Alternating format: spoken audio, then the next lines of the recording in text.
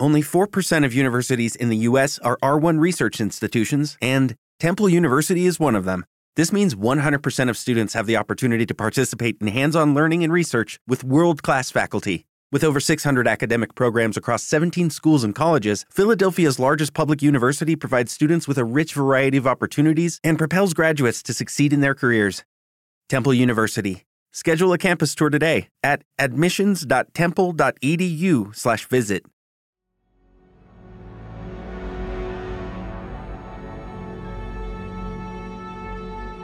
On March 31st, 1990, Stephen Marfeo contacted the Johnston Police Department and reported his wife, Doreen, missing.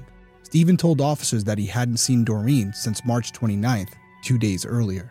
As the investigation unfolded, detectives concluded that Doreen was most likely murdered. But they never found Doreen's body, and subsequently, no one was ever charged in her disappearance. It's been 35 years since Doreen went missing, and her case is still open.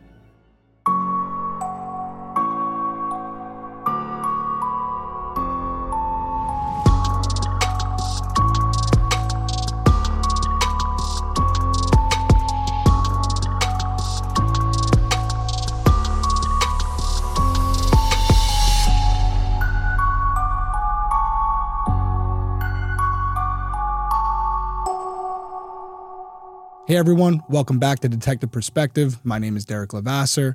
I'm a former police detective and licensed private investigator. Each week I'll be covering an unsolved case in story format. I'll give you my perspective on the investigation and provide contact information for the individuals or organizations connected to the case so that if you have any leads, you can contact them directly. So this is an interesting case this week, and the reason I was drawn to it is, as you will notice, it takes place in Johnston, Rhode Island, which, for those of you who don't know, I am from Rhode Island, so small state. We don't have a ton of murder here, so it's always interesting to see or hear about a case that's from your hometown, and you start to hear about certain streets or areas that are mentioned, and you're familiar with them. You've been there numerous times, so it adds another layer to the case. This was one I had never heard of before. There's a lot of cases that have happened back before I became a police officer that I haven't heard of, but this was an interesting one, and it's fascinating to see one of these cases where you feel like you know what happened, but unfortunately no one was ever charged. However, you may feel differently, so we're going to go over the facts of the case today, and we're going to get your feelings on it. You can weigh down below, which is, I guess, a good segue here. As you guys know, this is a new channel for me. So if you're interested in true crime, more specifically unsolved cases being told in this way from someone who's worked cases like this, I would really appreciate you considering subscribing to the channel. And if you're listening on audio, whether it's Apple Podcast or Spotify, you can subscribe to the show. And if it's Apple Podcast, you can actually leave a review. You guys know how the algorithm works. The more people who rate it, review it, it gets moved up in the chart. People see it. We get more exposure for the show, which ultimately leads to more exposure for these cases. All right, I think we got everything out of the way. Let's dive into the case. In 1976, 21-year-old Doreen Dobson met 27-year-old bodybuilder and father of two, Stephen Marfeo. They quickly bonded over their mutual love of being active and outgoing, and it wasn't long before the two were dating. Those who knew Doreen felt like Stephen was a perfect match for her. The couple married in 1978 and settled in a home on Hartford Avenue in Johnston, Rhode Island, a small town west of Providence. Stephen worked as an electroplater at a jewelry manufacturing firm, while Doreen took a position as a clerk at the Rhode Island School of Design. Doreen's reputation for being punctual, organized, and highly efficient led to her rise through the ranks, eventually landing her a role as purchasing manager at the school. But then in the fall of 1989, Doreen abruptly quit her job after working at the school for a decade. Her coworkers were surprised by her resignation, as they all thought she had a promising future there. Doreen's reason for quitting is not completely clear. According to several articles, Doreen left the school because she needed to quit to work on her marriage. At the time, things with Stephen were a little rocky. The Providence Journal reported that Stephen had become aggressive and jealous. He seemed to keep tabs on Doreen at all times. He would call her at work to check up on her, and when she was visiting with her mother, he would call her there too. But according to Stephen, things were fine in the marriage. He claimed that Doreen actually quit her job because she was stressed and frustrated with her position, not because they needed to work on things. Stephen also stated that Doreen's resignation was a surprise to him and everyone she knew. Stephen later told Unsolved Mysteries that after Doreen quit her job in the fall of 1989, her behavior became very erratic.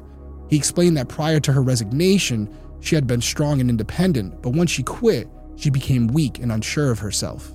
Stephen said that it often seemed that Doreen was headed towards a nervous breakdown. Sometimes she would just cry and shake. If Stephen asked her a question about what was going on, she'd become very stubborn. He'd beg her to talk to him, but she would say she couldn't talk about it at that moment and that she would tell him what was going on later. According to Stephen, this behavior continued for another 6 months until Doreen disappeared. He said he never found out what actually was going on with his wife. On March 31st, 1990, 6 months after Doreen's erratic behavior allegedly began, Stephen called Doreen's mother, Laura, and asked if she had heard from Doreen. Laura told Stephen that she hadn't heard from Doreen and that she was supposed to call her on the 29th, but she never did. Laura then asked Stephen to call the police, which he did. He reported 30-year-old Doreen missing that day. Stephen told the Johnston police that the last time he saw Doreen was during a lunch break on March 29th. He explained that when he went home for lunch that afternoon, Doreen was sitting on the couch watching TV. When he left, everything seemed fine. Stephen said that he returned home from work at around 4 p.m. After he went inside, he realized Doreen wasn't there. This was a big surprise to Stephen as her car was still in the driveway. He checked to see if Doreen had left a note behind, but she hadn't. Stephen looked around to see if Doreen had taken anything with her. Her 2 cats were still at home, but a small suitcase, jeans, and a few blouses were gone. So was Doreen's handbag and Visa card. Next, Stephen opened up the couple's safe and found that Doreen had also taken around $600 in cash. Aside from these items, nothing else seemed to be missing from the home. When asked why he waited so long to report Doreen missing, Stephen claimed that he thought Doreen needed some time to herself. He mentioned that she had been acting erratically since she quit her job 6 months earlier. After Stephen reported Doreen missing, detectives went to the Marfeo home to look around. They didn't find a sign of a struggle or a violent encounter. The Boston Herald reported that detectives also spoke to Doreen's friends and family. None of them had been in contact with her, and they had no idea where she could be. Detectives reached out to local hospitals, airlines, and taxis, but none of them had any record of seeing Doreen. They also looked into Doreen's Visa card and didn't find any activity. In fact, they found that the couple had $50,000 in cash, which had been left untouched. Finally, detectives looked into the possibility that either Doreen or Stephen were having an affair, but they didn't find anything that would suggest they were.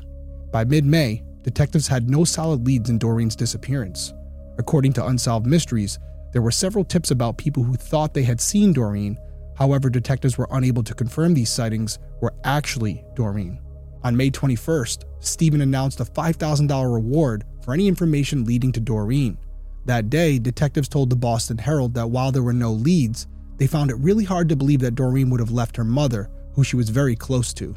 Laura lived by herself and struggled with arthritis, so Doreen would either visit or call Laura every Saturday without fail. Detectives found it very unlikely that Doreen would leave Laura behind willingly. Even with the reward, the case continued to stall through the rest of May. Then in June, the Johnston police received 2 typed, undated anonymous letters. The first letter is difficult to make out due to the fading ink, but Unsolved Mysteries reported that the author claimed Doreen had been having several affairs with people she worked with. The author listed the names of those co-workers as well. The letter went on to read in part, quote, "Although on the outside she personifies class, beauty, and professionalism, in reality she is nothing more than a cheap harlot." Another line said, quote, "Her promotions were achieved by her sexual prowess rather than her management or leadership abilities." Detectives spoke to the co-workers who had been mentioned. All of them were surprised that they had been named, and they all denied having an affair with Doreen. The second letter described in shorthand what happened to Doreen on the day she went missing. It read, quote, "Regarding Doreen Marfeo, missing person. Stephen Marfeo left his workplace, drove home to have lunch with his wife. There was no lunch. Doreen sleeping on couch in living room. Stephen got hot under the collar. He made for the couch and strangled Doreen. Stephen acted fast. He stuffed Doreen's shoes and handbag in a shopping bag and tied it around her waist. He wrapped the body in a blanket, secured it with clothesline rope. He deposited body illegible. Marfeo got in car, crossed the Providence line. 2 miles on narrow dirt road, he stopped and deposited wife's body in reeds in a pond. Marfeo returned to work. A flat tire excuse for extended lunch hour. Marfeo home at 4 p.m., on the phone calling police reporting his wife missing. Marfeo is highly skilled in the fine art of deception. he can make a lie hear the ring of truth. Johnston detectives theorized that Stephen was the one who wrote both letters. They later told Unsolved Mysteries that they thought Stephen was the author because the letters contained information only he could have known. The detectives had other reasons to be suspicious of Stephen. At some point, they looked at his time cards at work from March 29, 1990, and found that he took a 70-minute lunch break instead of his normal 20 to 30 minutes. At another point, Stephen told detectives that for 11 months prior to Doreen's disappearance, he hired private investigators to follow her around. He said he did this because of Doreen's bizarre behavior after quitting her job. He was concerned and thought something was wrong with her. Detectives thought it was odd that Stephen hired people to follow Doreen around for almost a year, but when she disappeared, he waited 2 days before reporting her missing. It didn't seem like Stephen was being consistent. According to the Providence Journal, detectives eventually found out that Stephen hired private investigators because he thought Doreen was cheating on him, not because he was worried for her safety. None of the PIs found any evidence she was being unfaithful during the 11th month period she was being followed. However, it should be noted that Doreen's sister told Unsolved Mysteries that 10 years before her disappearance, Doreen did have an affair with another man. This guy wanted Doreen to leave Stephen and move away with him, but she decided to stick it out with Stephen. Now, by the way, this could be the reason that even though it was 10 years prior, Stephen just never got over it, and it was always in the back of his head, which over the years probably led to this jealousy and this possessiveness that ultimately resulted in him hiring help to follow her around. Knowing all of this information, detectives were pretty sure Doreen had been murdered by Stephen, who was jealous and aggressive. The lead detective, John Nardolillo Jr., told the Providence Journal that he theorized Doreen told Stephen she was leaving him on March 29, 1990. Stephen did not take the news well and strangled Doreen in a fit of rage. He later removed her body from the home and buried her in an undisclosed location. Hoping to prove the letters were written by Stephen, detectives sent them off to be examined by Dr. Murray Myron, a professor in psycholinguistics at Syracuse University. After looking over everything, Dr. Myron concluded that Stephen was the author of both letters and had therefore most likely killed his wife. Based on Dr. Myron's findings, detectives seized multiple typewriters Stephen had access to. Unsolved Mysteries reported that they were able to determine that the first letter was written on a typewriter owned by Stephen's, quote, close relative. It's unclear if they linked the second letter to Stephen as well. There was also no other information that suggested the letter was written on the same typewriter they had concluded the first letter had been written on. Detectives confronted Stephen about the letters. He then hired an attorney and stopped cooperating with police. No shock there. Unfortunately, linking one letter to Stephen wasn't enough to bring charges. Detectives continued investigating the case, chasing leads from North Carolina to Pennsylvania. They also worked with police departments in Arizona, California, Maine, and even the FBI. But by the 1-year anniversary of Doreen's disappearance and suspected homicide, detectives were still at a standstill. They had no witnesses, no physical evidence, and no body. All they had were those 2 letters and a theory. Detective Nardolillo was so desperate for answers that he even consulted with psychics, something he rarely did. According to the Providence Journal, one psychic concluded that Doreen was alone in a cold, dark place. Detectives believed this to be true, but a psychic's visions are not admissible in court, so they were back at a standstill. Nardolillo told the Journal that for the next few years, he and Stephen were, quote, locked in a psychological standoff. Nardolillo lost sleep at night, worried that Stephen was getting away with murder. On a few occasions, the men would pull up to the same stoplight. Every time this happened, they would just stare at each other until the light turned green. Other times, Nardolillo followed Stephen to his favorite breakfast place or drove by the Marfeo home on Hartford Avenue. One day, Nardolillo saw Stephen in the home's driveway. He pulled over and asked, quote, "Do you think it's time to tell the truth about what happened to your wife?" Stephen replied, quote, "You're a nice guy, but you're in the wrong business." This interaction is absolutely fascinating to me. It almost seems like it would be something you would watch in a movie. But believe it or not, this can happen. Detectives work these cases, and it's impossible not to have some personal connection to them. I have them with some of the cases that I've worked.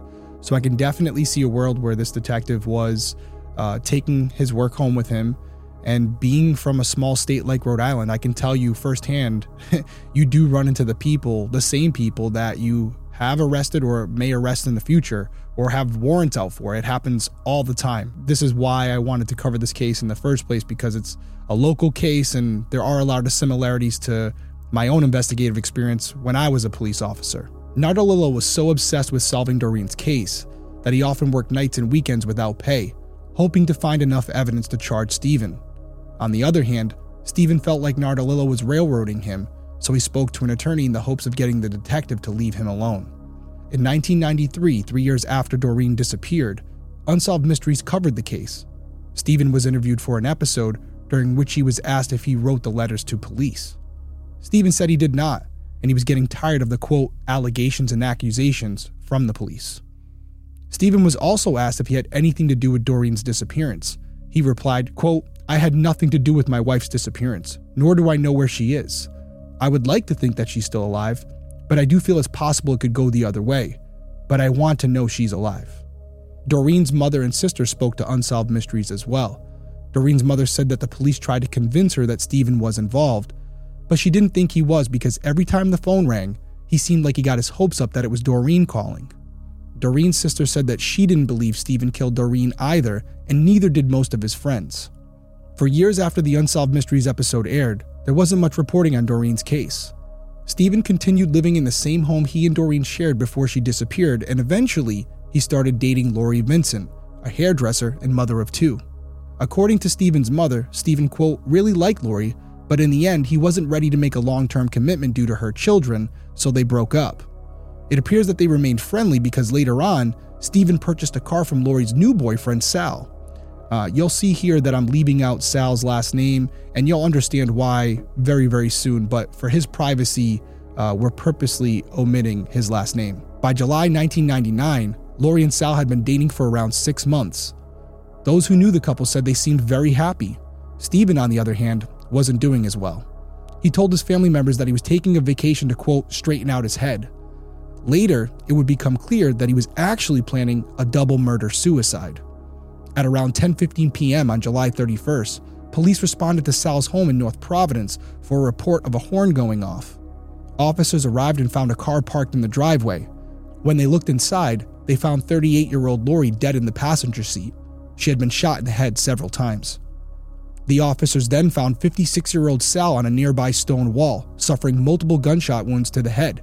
He was conscious, but unresponsive. He was transported to the hospital for emergency surgery, and surprisingly, he eventually recovered. After finding Lori and Sal, police didn't have an immediate suspect in the shooting, so they canvassed the neighborhood. Based on the descriptions of the shooter and his car, police quickly identified their suspect as 50-year-old Stephen Marfeo. At around 4:45 a.m. on what is now August 1st, Connecticut State Police found Stephen's Pontiac Firebird near the Seville Dam in Barkhamsted, Connecticut, a wooded area around 100 miles away from North Providence. When police looked inside Stephen's car, they found him with a self-inflicted gunshot wound to the head. He was transported to the hospital, where he was declared dead a few hours later. According to the Associated Press, 3 guns were found in Stephen's car. An additional 5 were located at his friend's house. None of the guns had been registered. Detectives also seized ammunition and pepper spray from Stephen's belongings. In addition to searching Stephen's car and friend's home, detectives also searched the area where his car had been located. The Hartford Courant reported that the dam seemed like an odd place for Stephen to take his own life. He had no ties there, and the wooded area was, quote, very remote. It was not the type of area someone would just stumble upon. Detectives theorized that the area was possibly connected to Doreen's disappearance. Maybe Stephen chose to end his life where he buried Doreen's remains. It was a long shot, but detectives wanted to leave no stone unturned. On August 3rd, 2 days after Stephen was found, the Seville Dam area was searched with 5 dogs.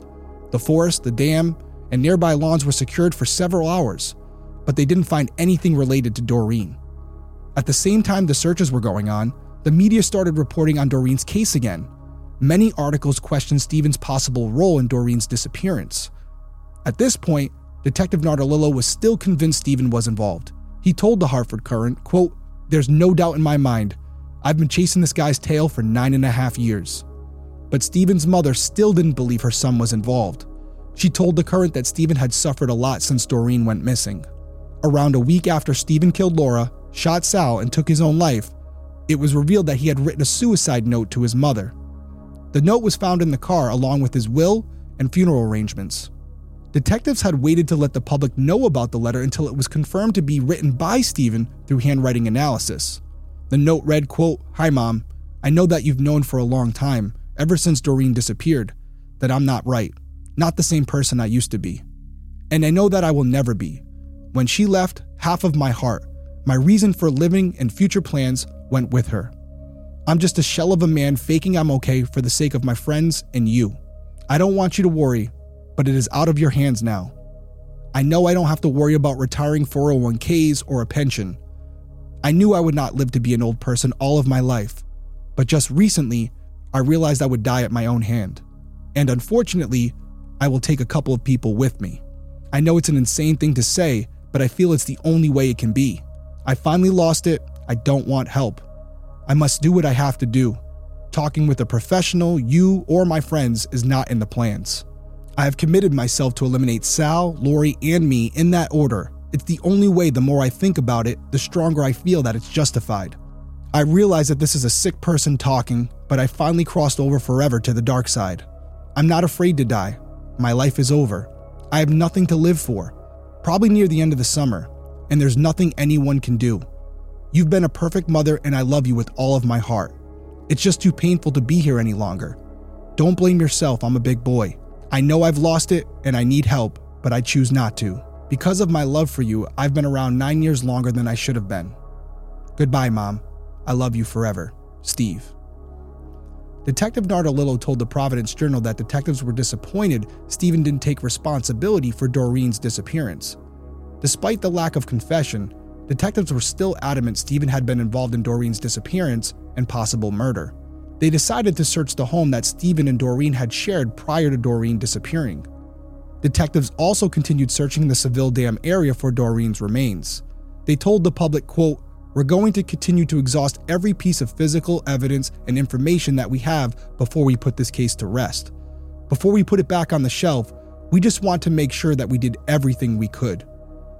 But detectives didn't find Doreen's body or any evidence to solidify their theory. Pretty quickly, newspaper articles about the disappearance dwindled to almost nothing. One of the last articles written about Doreen's case was published in 2003. At the time, Detective Nardolillo told the publication that he saw Stephen's suicide as a last move in a battle for control. When he heard Stephen had taken his own life, he thought they would never find Doreen. Stephen's mother also interviewed for the article. She told the Journal that she didn't know why Stephen killed Lori and shot Sal and then took his own life. She repeated that she didn't believe Stephen played a role in Doreen's disappearance, stating, quote, "He was always good to me and good to his family. I don't think he killed Doreen. I just don't want to think about it." Doreen's mother, Laura, spoke to the Providence Journal as well. She told them she didn't think Stephen was responsible for Doreen's disappearance. Laura described how she remained close to Stephen until his death. She'd actually seen him on the day he killed Lori and shot Sal. During their last conversation, Laura told Stephen, quote, "You two could have had such a wonderful life." Stephen replied, quote, "I know." Laura also told the Journal that on multiple occasions throughout the years, she asked Stephen point blank if he murdered Doreen. He always denied having any involvement. Laura said now that Stephen was dead, she couldn't judge him, only God could. She also stated that she was more concerned about finding Doreen so she could bury her than trying to figure out if Stephen was involved. And I can understand that. Ultimately, if Stephen's gone, your main priority is bringing your child home. So I get it. Laura, who was 89 years old at the time, said she never thought she'd be asking God to let her live longer, but she prayed every day for God to let her bury Doreen before she died. Unfortunately, Laura passed away without knowing what truly happened to her daughter. As of today, Doreen Marfeo's disappearance is still unsolved, and she's presumed dead. Now, a couple quick facts here. Doreen was a white female, 34 years old, 5'6", 110 pounds, with brown hair, green eyes, and a chickenpox mark on the front of her calf. Doreen was last seen on March 29, 1990 at her home on Hartford Avenue in Johnston, Rhode Island. And that brings us up to date on Doreen's case. It is important to note that we did reach out to the Johnston Police Department to see if they could provide any new updates, and unfortunately, they didn't have any. So that brings us to my perspective on this investigation. And there's a few things to go over. First off, the obvious, the quote-unquote erratic behavior that was described by Stephen at the beginning of this case, because that kind of sets up this whole reason for her disappearing, right? And according to him, I think this one for most of you guys picked up on.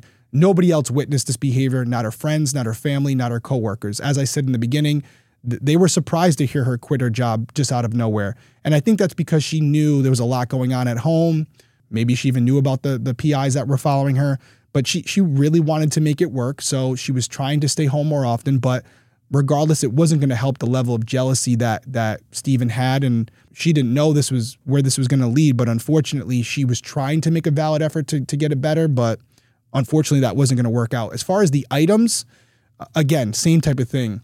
A couple pieces of clothing, a Visa card, some cash. Who's to say for sure that those items were taken? The only person there was Stephen. And the fact that the Visa card was never used is suggestive that Doreen didn't take off on the run. She couldn't live or survive off $600. And if she was really going to just flee the state, she probably would have taken some of that money to get her on her feet to at least establish a new life. And finally, as the detectives pointed out, Laura, Doreen's mom, she had arthritis and she had a very close relationship with Doreen. She wasn't completely reliant on her, but they had a close relationship. And I think if Doreen was leaving Stephen, she would have given her mom some indication. She might have taken her with her, or at least she would have said goodbye. None of that turned out to be the case.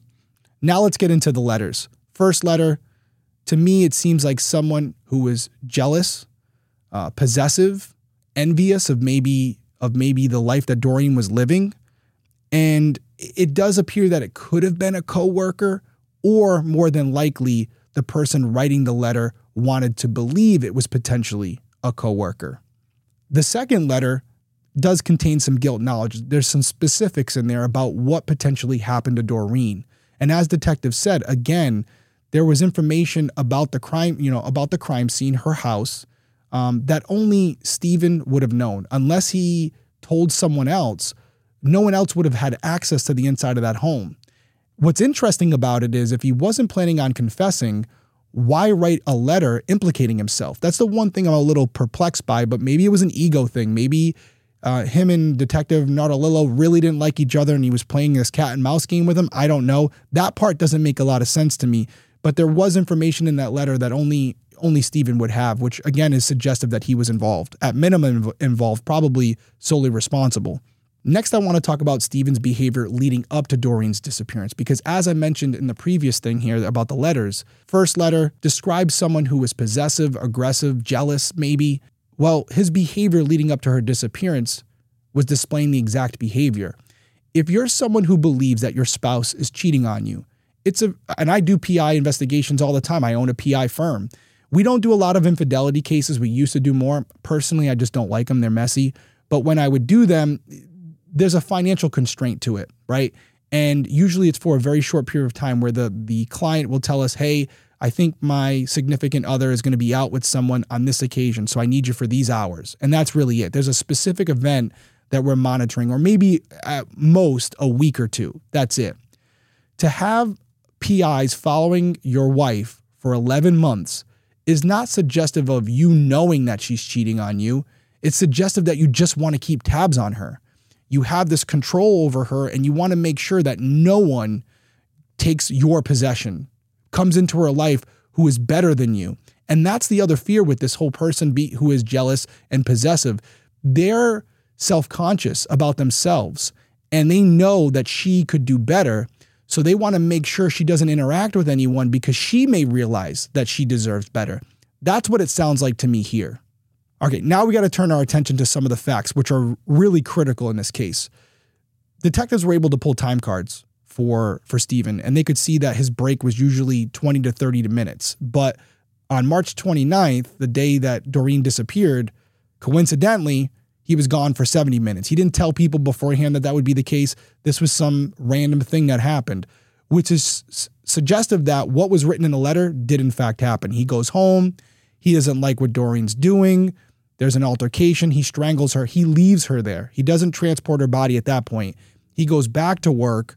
And then after completing his day at work, he then removes her body from the home and transports it somewhere else.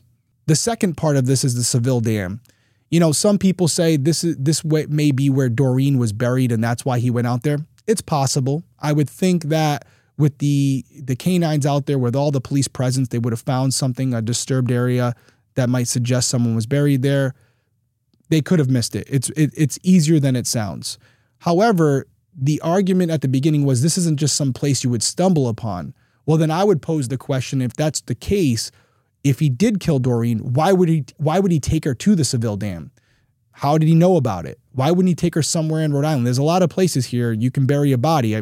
It's happened over the years. They're still finding bodies in old buildings and under construction sites to this day. Why go all the way out to Connecticut? I don't know why. So yes, it could suggest that that's where Doreen was buried, but I also think that it could be he was fleeing the area. He was driving on the highway, probably 95, and just randomly pulled off this exit and stumbled on this location. And when he got there, he said, this is the place. This is where it's happening. To me, in my mind, that's equally just as likely as there was some deeper significance about it, unless there's information that they have, police that is, that they haven't shared with us that would suggest the Seville Dam would be a location where he would have brought Doreen. Maybe they had some ties there before. That's also possible. But based on what we know, it could go one way or the other. And my final note for this week's episode is the suicide note. This was a letter written to Stephen's mom. This wasn't intended for police, although I'm sure he assumed they were going to see it. But at that point, you really don't care. This was his final words to the person he probably loved the most in his life. So some of you may say, it's weird that he would confess to the idea that he was going to kill these other people, but not confess to killing Doreen. Well, to me, that's perfectly reasonable. He wants his mom to remember him in a positive light. She's not going to care too much about Lori or Sal, but she had a relationship with Doreen. She knew her.